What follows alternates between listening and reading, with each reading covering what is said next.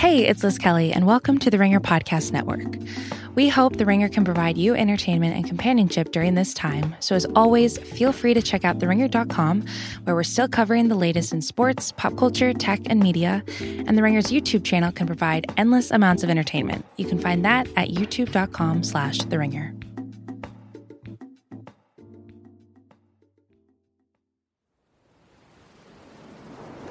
Get what you were looking for? I don't know everything, but I know where to start.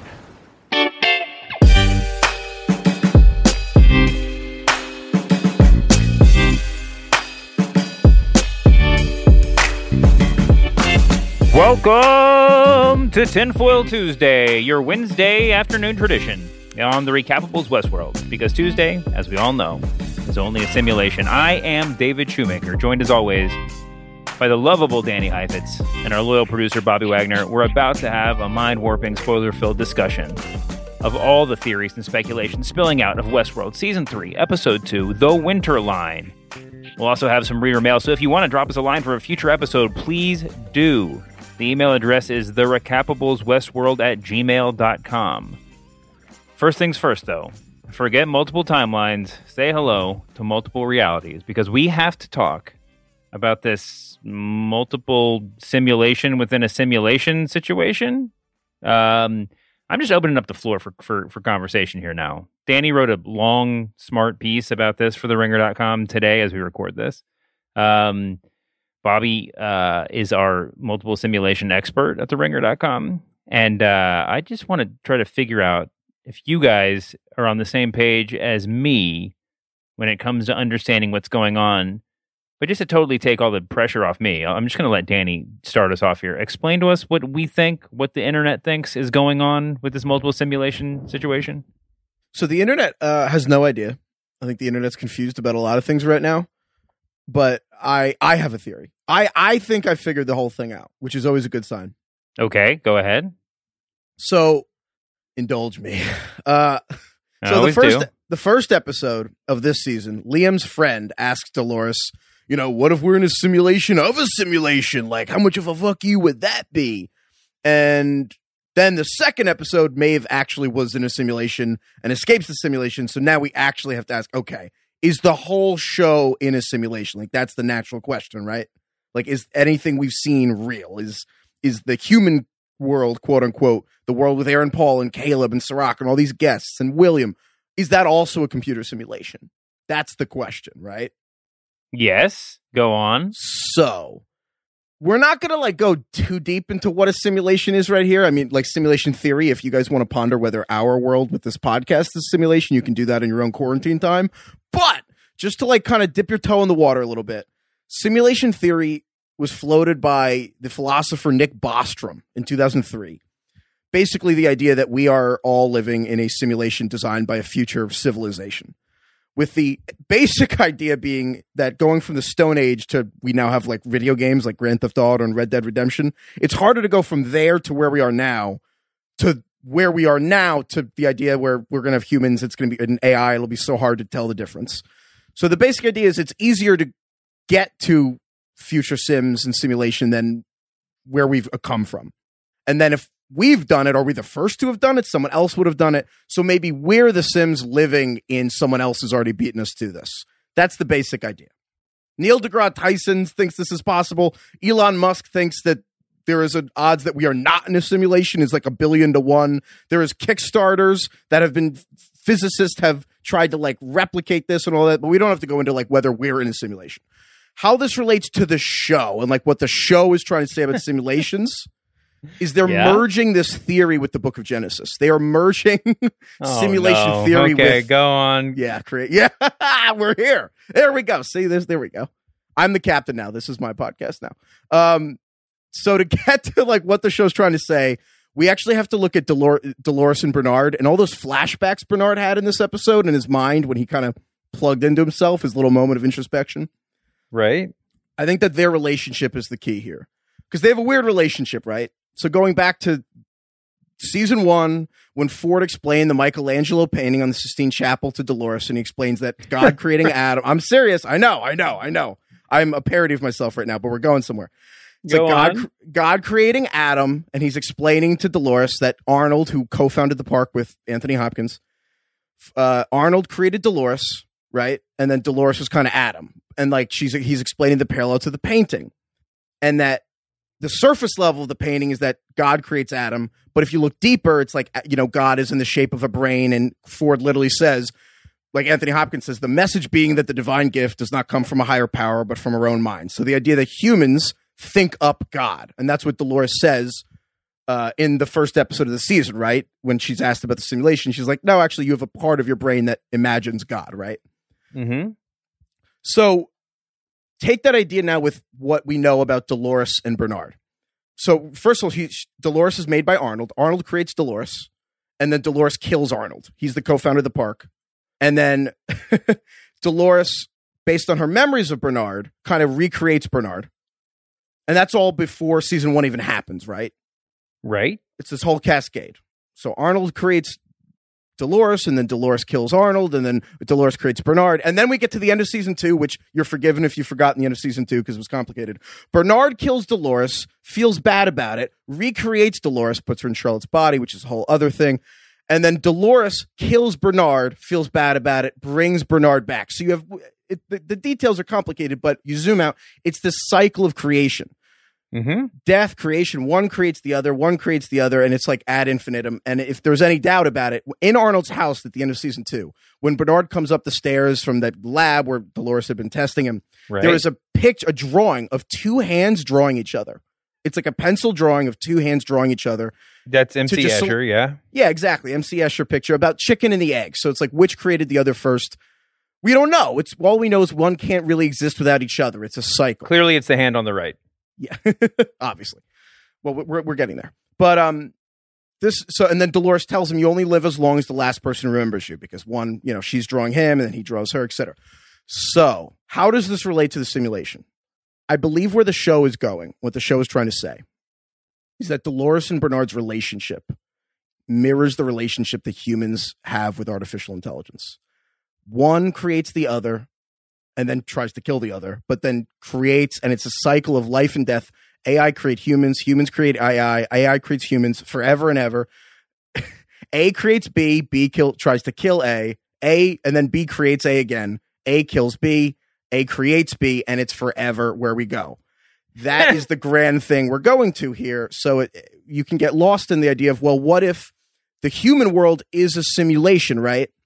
If we zoom out enough, what do we see? We see the fundamental idea that Ford was trying to tell Dolores. The human mind creates the idea of God, right? But then where we're going with this season is that humanity has gotten so close to actually creating a God. They created the hosts. They created Rehoboam. I'm going to get there. Rehoboam. They've created a God.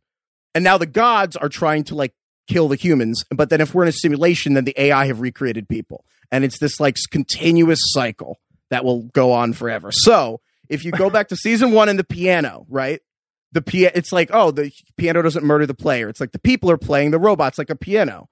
But now it's like, oh, wait, if we're in a simulation, maybe we're the piano and the AI are playing us. But where the show is going, the two hands drawing each other, is people and AI together are a self-playing piano.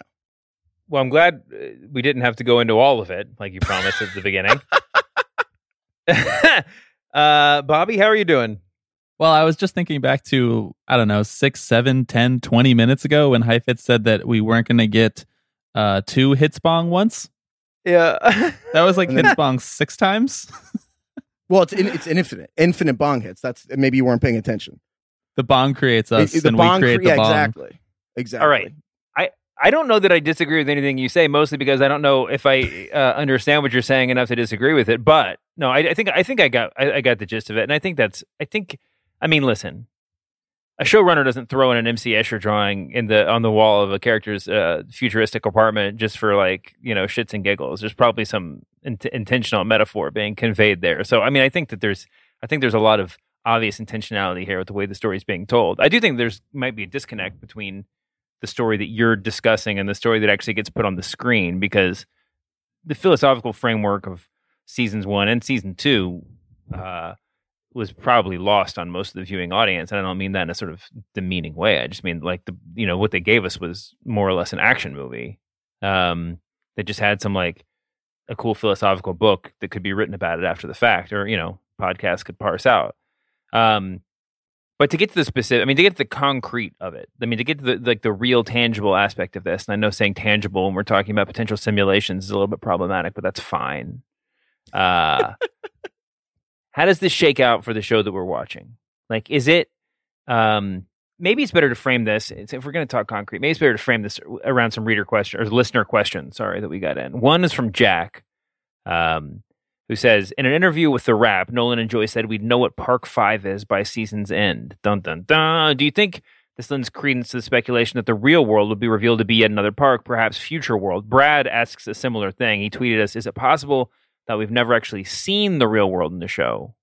We've seen real people come in and leave, but could the real world, quote unquote, we're seeing in season 3 just be Future World? Now, I sort of hinted at this accidentally, obliquely in our last episode, but yeah, I mean, I think that if this is a simulation within a simulation, if that's what we're talking about, isn't this exactly what you're saying?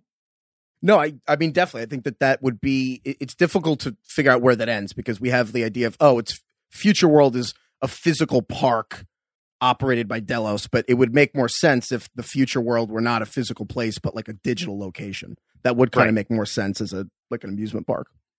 If this is the future, though, I mean, if this is the future, clearly this is the future in some form or fashion, the exterior world. But if the world of season 3 is the future, is Future World, it's obviously relying on a lot of speculative technology, or we presume it would be relying on a lot of speculative technology, right? That like the real world might not have hover taxis, but Future World does, right? That like there are certain things, robot buddies or whatever else, that don't actually exist, that exist in Future World, or else it wouldn't really be worth going to.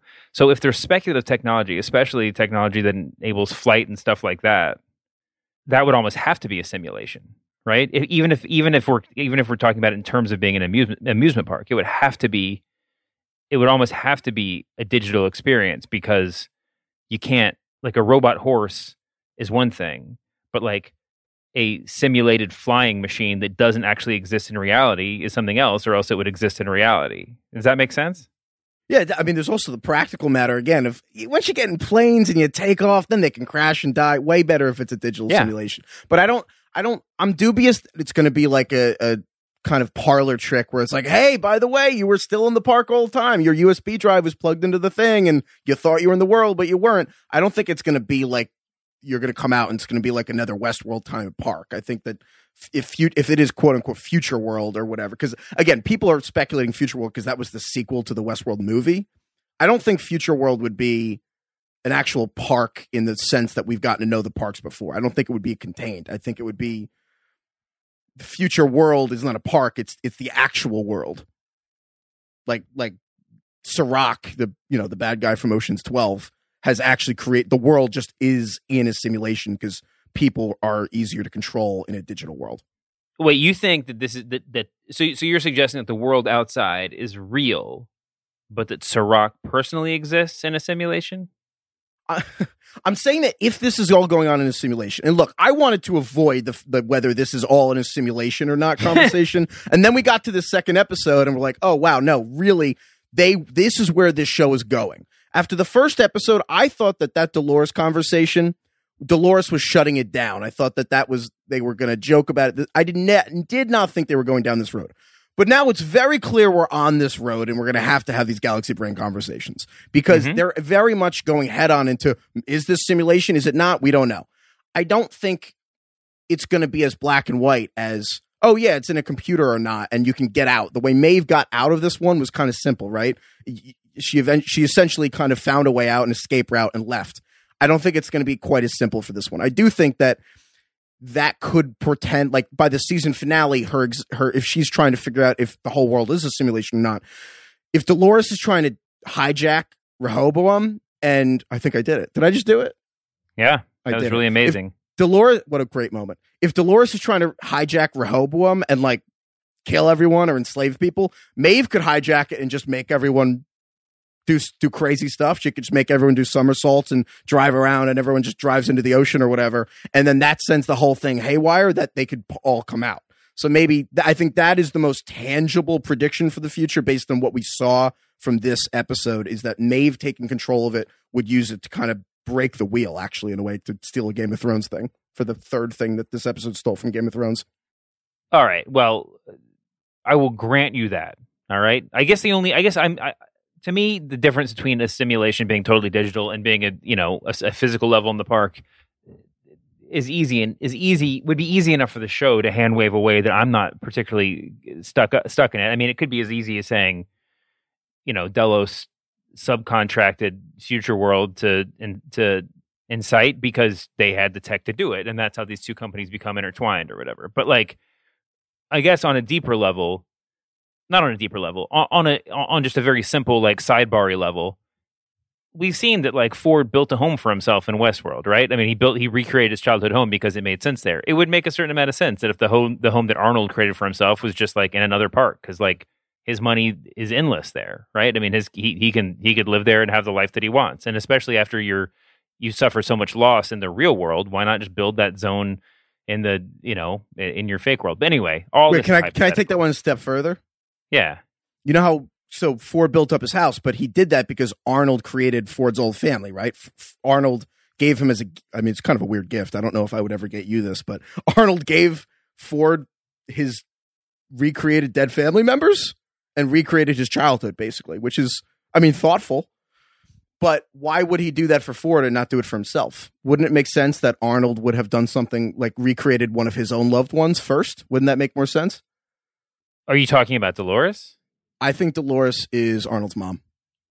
This is based on a Reddit theory, right? Yes, I am. Shout out to the person on Reddit, Idran.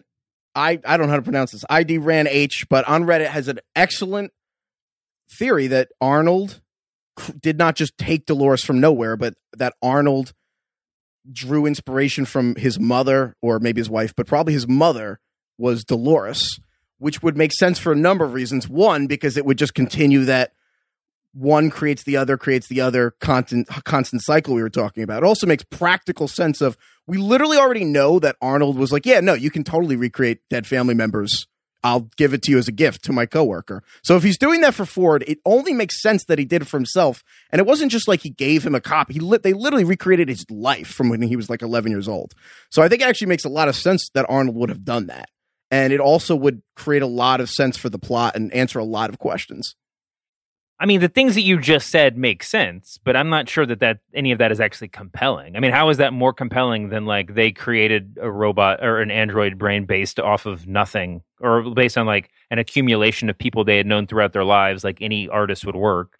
And what we got was what you're saying is basically just I think eliminates a lot of Dolores's humanity, right? Or at least a lot of her volition if she's based heavily on something that came before. And that seems why does that eliminate her volition?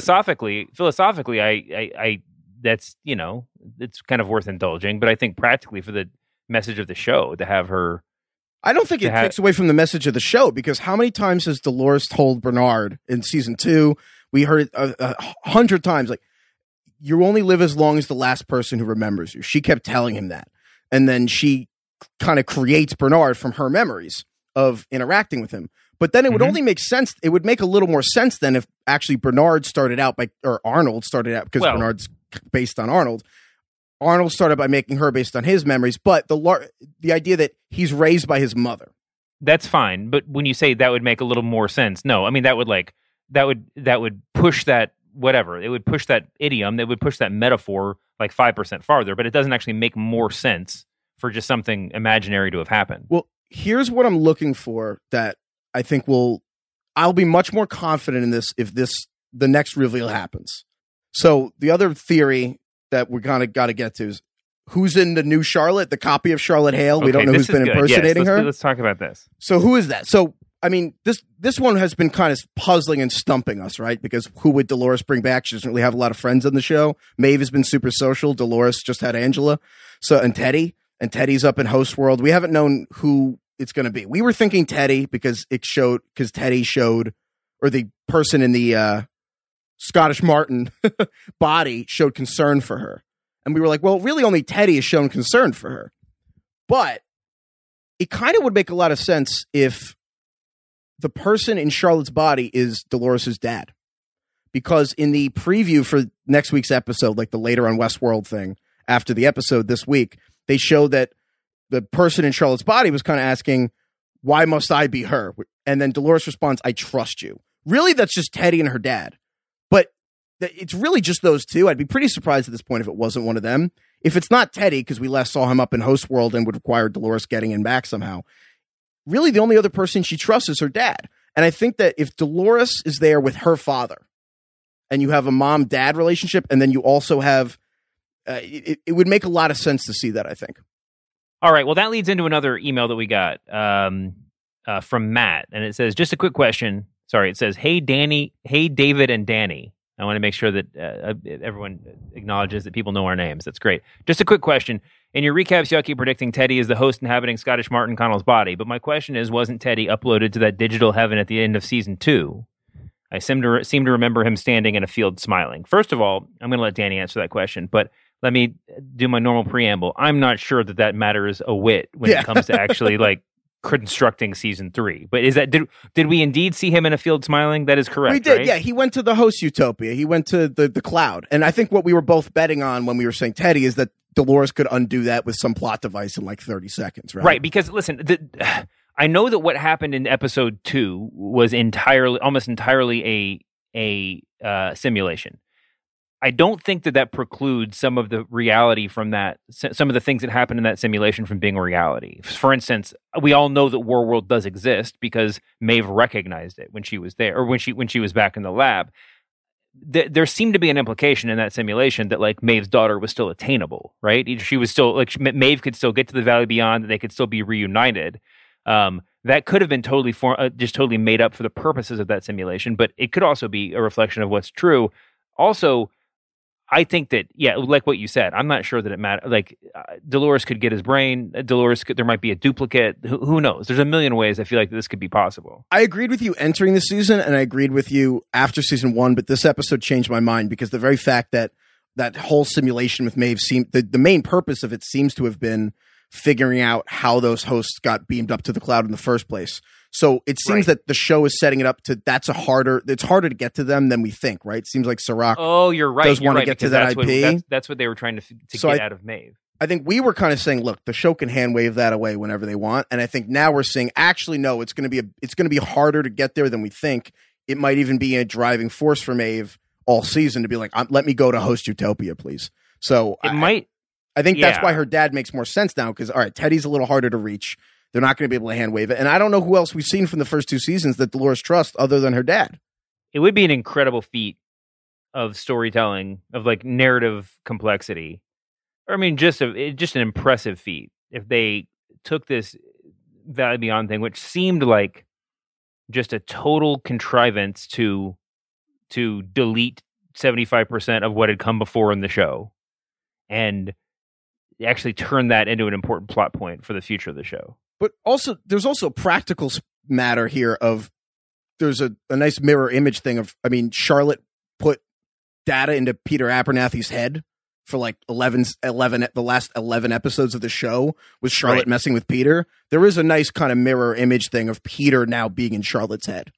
Okay. Yeah. So I mean, so I think that goes back to the conversation we've had before, which is pretty basic.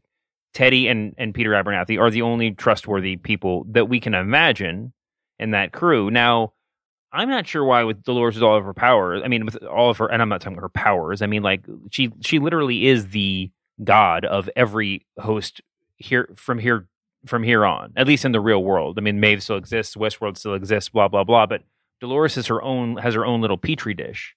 So anyone that she creates has to be indebted to her, right? Anyone that she like gives life to will worship her, or at least will look to her with some sort of reverence. So I think that the way that whatever host was inside of Scottish Martin addressed her is an indication that it's someone who has an affection for her.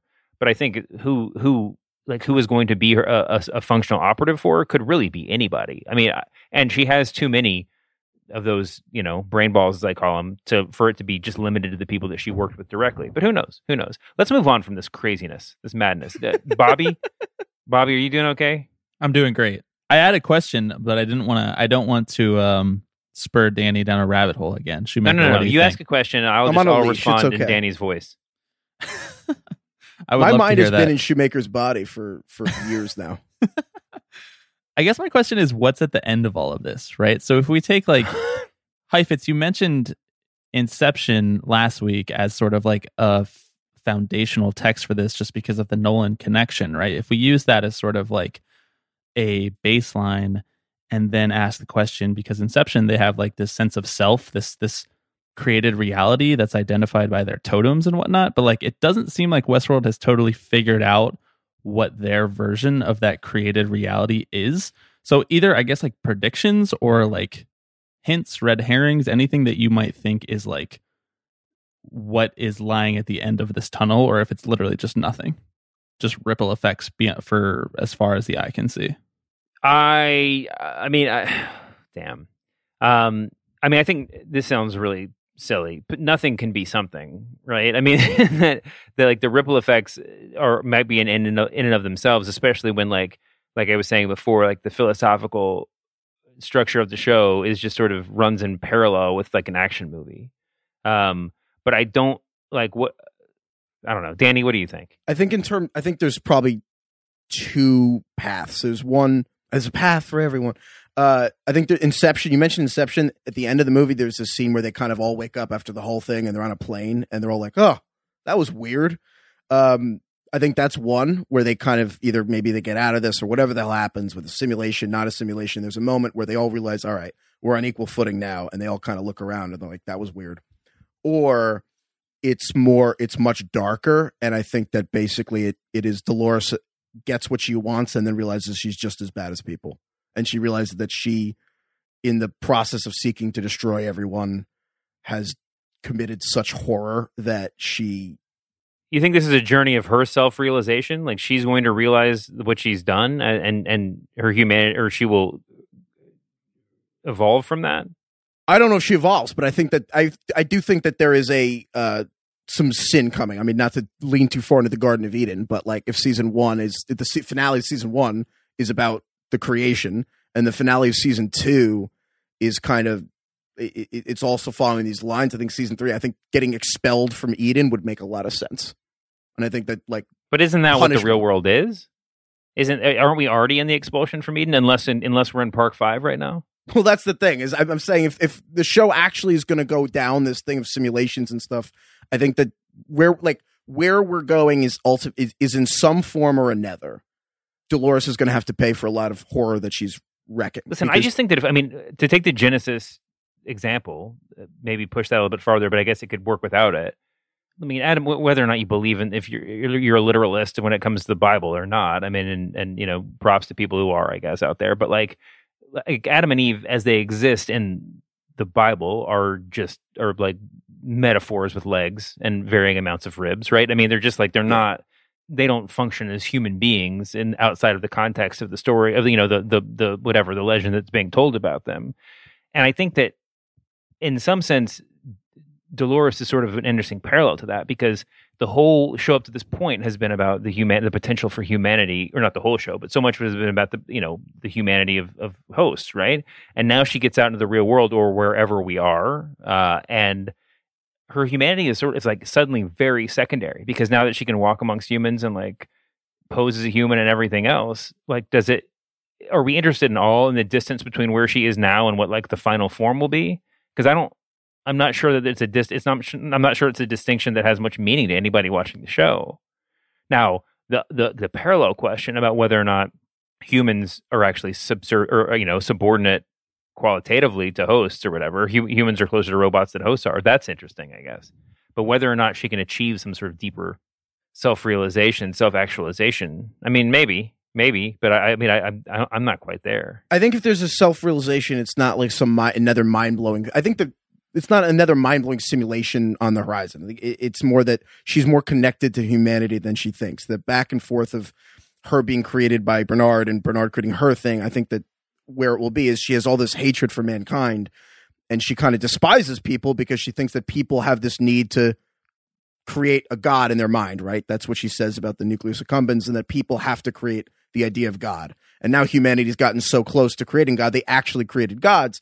I think that she was created in humans' image, and that I think that what she's going to realize is that she also has this need to kind of create a god of some sort, and that humanity, part of her, needs people as much as she hates them. Well, let's put a pin in that and use use this as a very rough segue. The whole time we were talking about the conversation that she had at that party with the friend of Liam's, and what you were just talking about, the thing that kept echoing through my head is a very important line from a movie that I just watched recently called Jurassic Park, which incidentally is written by the same dude who wrote Westworld. And I know I'm not educating anybody on that. That was said tongue in cheek. I hope that conveys through the microphone. But there's that scene at the very beginning or towards the beginning where they're riding in the Jeep or whatever, waiting for the T-Rex to pop out, and I think the footsteps are pounding or whatever. And Dr. Malcolm says, "God creates dinosaurs. God destroys dinosaurs. God creates man. Man destroys God. Man creates dinosaurs." And then Ellie says, "Dinosaurs eat man. Woman inherits the earth." And it's a really hard, even though this is sort of like a fun, like a Funhouse mirror version, maybe an inverted version of what you were just talking about. It's kind of hard to not have that in my head as we're discussing another Michael Crichton opus. But the reason why I use that as a segue is because Jurassic Park actually played a role in episode 2, and it went right over my head. You want to explain? Oh my! Well, first of all, I would tie a bow on the whole thing with, I think, the point of the show and where it's going. Life finds a way. That's the real lesson from Jurassic Park. Wow. Wouldn't that be great if the whole show was just like you could have saved yourself a lot of time and just watched Steven Spielberg direct a dinosaur chase for 2 hours? Well, so that's basically where we're going here, because the Game of Thrones cameo, which, first of all, did you like it or not? Because they walk in and there's the dragon, and then it's the two creators of Game of Thrones. They're just chilling. Some notes on this, but first off, did you like it or not? Here's what I'll say. There's I keep making other references. There's an episode of Family Guy where the whole family's about to drown and they're making admissions that they would have never admitted before. Oh yeah. And Peter admits that he didn't like The Godfather, and everybody's like, "What the hell?" And they're just screaming. His whole family is screaming at him, and he's just like, "No. It insists upon itself." and like just the most like sort of like eggheady and like knock on the movie, which is probably true, but that's fine. I thought that scene sort of insisted on itself a little bit too much. Actually, you know what a better example is? It's like the old comedian's line about putting a hat on a hat. It's like that scene would have been totally fine if it had just been those two guys in the background and we just passed right by them. You know, like it didn't need them talking and like going over the top about what they were about to do. Now, we wouldn't have had the Jurassic Park reference in there, which I guess you're about to explain. But I guess to me it was funny and I liked it. But it feels like the humor was just like it felt like it was done by it was produced by someone who like wasn't sure that anyone was going to get their joke, and that's like humor based in like kind of reticence or fear is never going to land to me, because they just told the same joke 3 times over to make sure that you got it. No, I mean I think so first of all, it's Maeve and Sizemore in the simulation are walking through, and Maeve's actually talking about bad writing and lazy writing, and they walk through into a new world, and it's medieval world, Westeros world, whatever you want to call it, and there's a character that looks like the host that looks like the Hound from Game of Thrones, and they walk around the corner, and there's a dragon, literally Drogon the dragon from Game of Thrones, and then there's the two creators of Game of Thrones, David Benioff and D.B. Weiss, are sitting. One of them is like has his feet on the table, like lazy. The other is trying to chop up the dragon and sell him for money. So one of them's trying to get rich, and one of them's lazy, which is kind of the two biggest criticisms they've gotten, which I enjoyed. And then they're like, I've got a buyer in Costa Rica. And which was where Jurassic Park took place, with the idea being that they're going to bring dragons to Jurassic Park because it's Michael Crichton. It's funny. So on the Game of Thrones part, I think everyone who's upset about it is being a little too uptight. I think there's a massive gap between people who found out about it on the internet beforehand, out of the context of the show, and the people who saw it normally. And I think if you saw it normally, like Game of Thrones, you laughed. And I also think that most people don't know what those dudes look like, so they just saw a dragon, and then later we're like, "Oh my god, those were the creators." I think it's completely different. If that had been, let me jump in here. If it had been two random actors, I would have been fine with it. But I think the point you're making is the criticism of it, and I don't want to spend too long on this. But what we saw was like a totally justifiable, a totally fine in joke about Game of Thrones. The problem is we're not watching Game of Thrones right now, right? Like this is not like that would have been a totally fine like whatever, like Easter egg to throw up on like whatever the Game of Thrones YouTube page is. That's fine. Put it in a teaser for whatever the next Westeros show is. That's fine. But like as an aside in Westworld, it just felt like a little bit much. That's all. I thought it was hilarious. And I also wanted, I was going to say also just Jurassic Park. What if like again, I think the best possible outcome from this is that maybe they didn't mess up the end of Game of Thrones. Maybe Game of Thrones was always a park in Westworld. And what if Jurassic Park was always a park in Westworld? Because, as we have discussed, why would you build cowboys before dinosaurs? Wouldn't you obviously want to build Jurassic Park if you have this technology? First of all, it's easier to build dinosaurs because no one knows what a dinosaur looks like. And they don't have to talk. They don't have to do other things the Westworld robots have to do. Dinosaurs would be way easier, way more fun. You could charge way more money. If you're just talking about a business, you get the dinosaurs first. That's how you get the people flowing in the parks. Then you add Westworld. You add all these other ones. So what if Jurassic Park was never real? It was all just robots. Simulation of robot That would dinosaurs. have made the entire plot of Jurassic Park really unnecessary. What if it's a simulation of robot dinosaurs? That was Jurassic Park. If that's true, then the storyline that Jurassic World would have been based on is the storyline from Jurassic Park. Like it's not like you're going to visit dinosaurs. It's like you're going to visit a land where we have recreated dinosaurs, right? Because otherwise, nothing that happened in the movie would have made any sense. Because why would they be talking about stealing DNA? Well, never mind. Did you not see Jurassic World 2? Because the whole thing was a simulation. You didn't see catch the that movie. one. I didn't want to spoil it for everyone. The whole movie's a simulation. Let's just move on. Okay. Other nuggets. What else do we need to know? Real quick, Liam Dempsey, Tick OR07 on Reddit captured a screenshot of the tablet. Someone's looking at Liam Dempsey's tablet, which is Dolores' boyfriend. He's worth $315 billion. Nice. Keeper. He has had 17 trips to Westworld, and he has earned the Golden Gunslinger level, which is, I guess, is like Call of Duty badges, but for billionaires. Wait, can I ask a really stupid question? Yeah, how much is $1 in this economy? Like how much of that is inflation? That was going to be my stupid question, but I have a better one. Because that could be like $30 billion. I was going to, that's what I want to know. I'm not sure that really matters. I understand that if you're like, who was the first guy we saw this season? What was his name? Jerry. If you're Jerry and you're woken up in the middle of the night and you have a gas mask on and there's someone swimming in your pool and then she like attacks you, I can understand in that moment not immediately like drawing the straight line to the place where you spent your bachelor party and someone you might have seen there for a minute. But like if you have a Golden Gunslinger award or whatever the hell this is, how would Liam Dempsey not recognize Dolores? That's a good question. Maybe it's just 17 trips to Delos and not just Westworld specifically. But I got the impression you don't get a Golden Gunslinger just from going to like War World. Yeah, you'd think he would know. Wow. Maybe he just saw somebody that looked a lot like her and he was like, "Wow, that's why it's meant to be." But that's super suspect. You just tore a hole through the whole thing. Yeah, well, forget about it. Okay, what else do we have to know? That is important stuff. I mean, that is good to know, like why he has some affection for her or whatever. But anyway. The name of the episode is The Winter Line, which we mentioned is a World War II reference to the battle line fortifications in Italy. Did not know it is a winter line is also reference to an atmospheric phenomenon where when warm air is trapped under cold air, there is a second horizon, 2 horizons. So look at that. Is one of them a vertical horizon?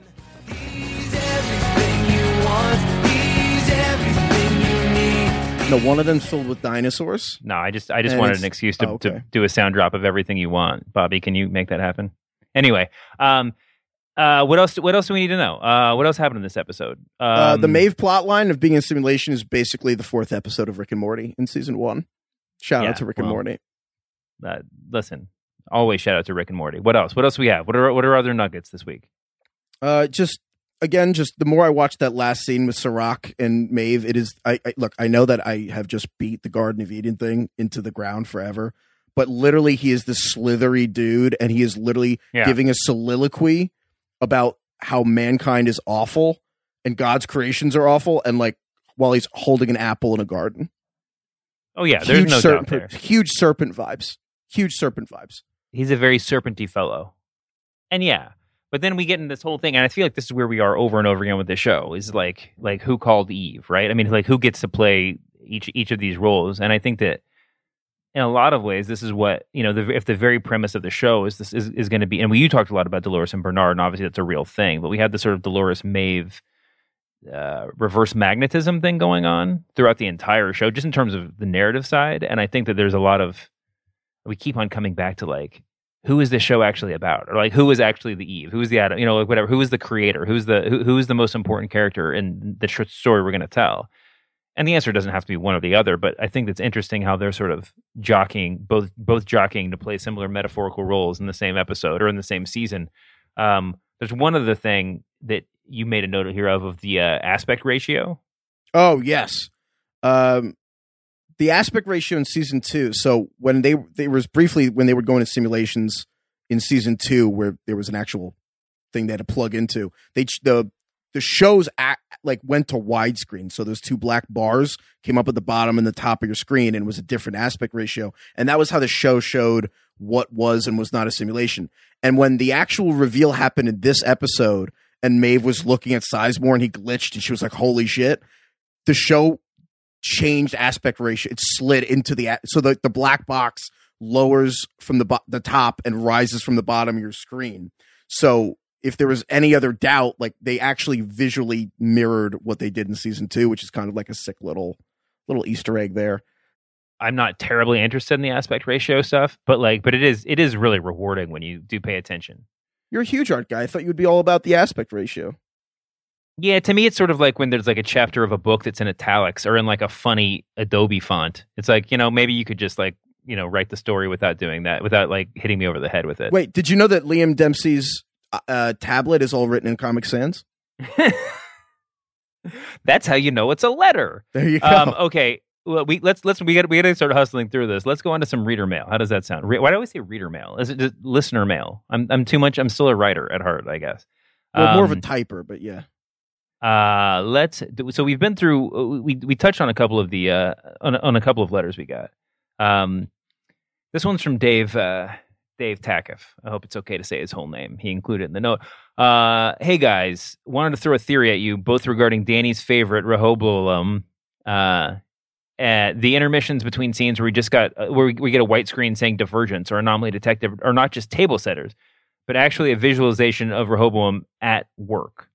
It has everyone working towards goals it sees as most prudent, efficient, and Dolores steering a tech billionaire Bernard convincing a man to drive a boat into Westworld waters are picked up on on Rehoboam's radar. Caleb fits into this one too because he is so far constantly acting against his best, quote unquote, best interest. Love that idea. Also love this note from John G. Hey there, my theory is that Rehoboam cannot see Dolores. Love this, love this, love this. She's an anomaly because it can see the effect she has on its data, but cannot see her. She's causing an unpredictability spike in its strategies that are mapping out all over human activity, and it doesn't quite understand it yet. Yes, that sews it all together. For me, the thing about the table setting, those white screens with the anomaly flashes on them, yeah, that is certainly like Rehoboam warning signals, data, whatever. I actually didn't catch that on episode 1 and felt dumb about it. So by the time I realized it in episode 2, I didn't make a big deal about it on the show. Little peek behind the curtain there. But I do think that John G's note actually takes this to his logical conclusion. That would be the anomaly. Things are happening that don't. I mean, and these two emails obviously fit together pretty seamlessly. The anomalies come to pass because these are hosts acting of their own accord, which, as we've been talking about for however many episodes we've been doing this now, this whole season is about how humans are closer to robots than the hosts are. The idea that the Rehoboam can't even see Dolores, I think, is in some ways almost doesn't need to be said, right? I mean, it is a fun reflection or parallel to hosts not being able to see things they're not supposed to see on Westworld, like Bernard in the basement. But it's also just very basic, right? I mean, well, it's a fun spin on Ghost in the Machine. Yes, exactly. But also, like, Rehoboam is not a God consciousness, right? I mean, Rehoboam is not necessarily like literally a brain that is running our lives. It is a tool in some sense, an all-powerful tool, whatever. But like, why would it be able to see things it's not legislated to control? That makes a whole lot of sense there. So anyway, I like that. Do you have any thoughts on that subject? I think you nailed it. I do want to I love it when that happens. I do want to shout out Graham Hart, who sent an email that literally just said, "Hi guys, for Danny, thanks G." He literally wrote thanks G. So wow, I feel very disrespected, and two, I think I'm gonna remember this now because of Graham. So Rehoboam. Is that it? Yeah, that's it. But yeah, no, I think that Rehoboam can't see them. So there you go. We're going to have a weekly segment called Pronunciation Corner with Graham Hart. It's going to be fantastic. Thanks, G. Okay, last email. This is the unofficial email of the week. We should get a trophy for this one that we don't actually mail to anybody, but just, it's a simulation of a trophy. Yeah. This is from Paul Wood. It's about Caleb. We didn't see any Caleb in the last episode, but obviously he's going to play a big role. Hi, guys. I was a bit surprised you didn't catch on to clues from the third season, episode 1 about Caleb.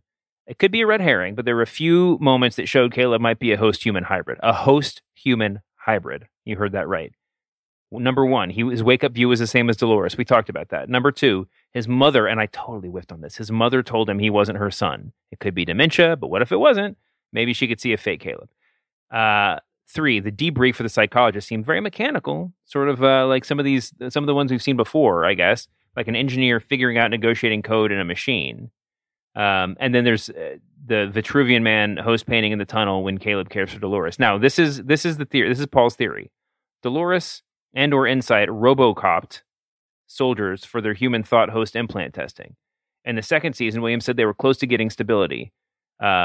This is the theory that Caleb died in the war, and as property of the state, his thoughts were transferred into a representative body. He woke up in his host body, and he's being monitored for stability and testing. He's not aware of this, but he may be drawn to Dolores because of it. I really like this idea. I think that I'm super jealous. It might be totally unnecessary. Everything that we talk about here is unnecessary. This might be one of those things that, like, we might still be able to believe at the end of the season, and it's not been proven or disproven one way or the other. But man, those flashbacks to the war. Dan, a reader named Dan wrote in with a sort of parallel question. He says, "Are we sure that Francis, aka Kid Cudi, actually died in the war?" All of that did seem a little bit hocus pocusy, and just everything about Caleb in episode 1 seemed like it was constructed so that it could have the curtain pulled back on it. You know what I mean? Like it felt like watching Memento, where you're just like, oh, I immediately know that this is a puzzle and I'm just getting some of the pieces. Does that make sense? Yeah, I mean, obviously Jonathan Nolan, helped write Memento and yes, was writing this. And I think that I'm jealous of this. I'm jealous of Paul. I think we need to send Paul a trophy. We can just email Paul back a picture of a trophy. I think that from now on, can we do that? We'll just email. If you send us the theory of the week, we will email you back a picture of a trophy, and then you will have that digital trophy. Okay. Does that work? We're officially emailing a trophy. The first one is Paul. Paul Wood, you win the first trophy. When we get to a question where basically the response is, I'm jealous of that question. I'm jealous of that email. I'm jealous that you thought that way. I think we've reached the end of the episode. Guys, thank you for doing this. Bobby, do you have any closing thoughts? I feel more confused than I did at the beginning of this podcast. That is what we're going for. That's exactly what we're going for. The questions are more important than the answers. Thanks for the simulation of Tuesday. I appreciate it, guys. This has been a fantastic Tuesday, aka Wednesday. We will see you back here on Sunday night, immediately after the East Coast airing of Westworld Season 3, Episode 3. I'm excited. I'm sure you're all excited. If you want to get in touch with us, you can email us, as always, at therecapableswestworld@gmail.com. Danny Heifetz will email you a trophy if you send us a good email. Thank you for listening. We will see you back here on Sunday night.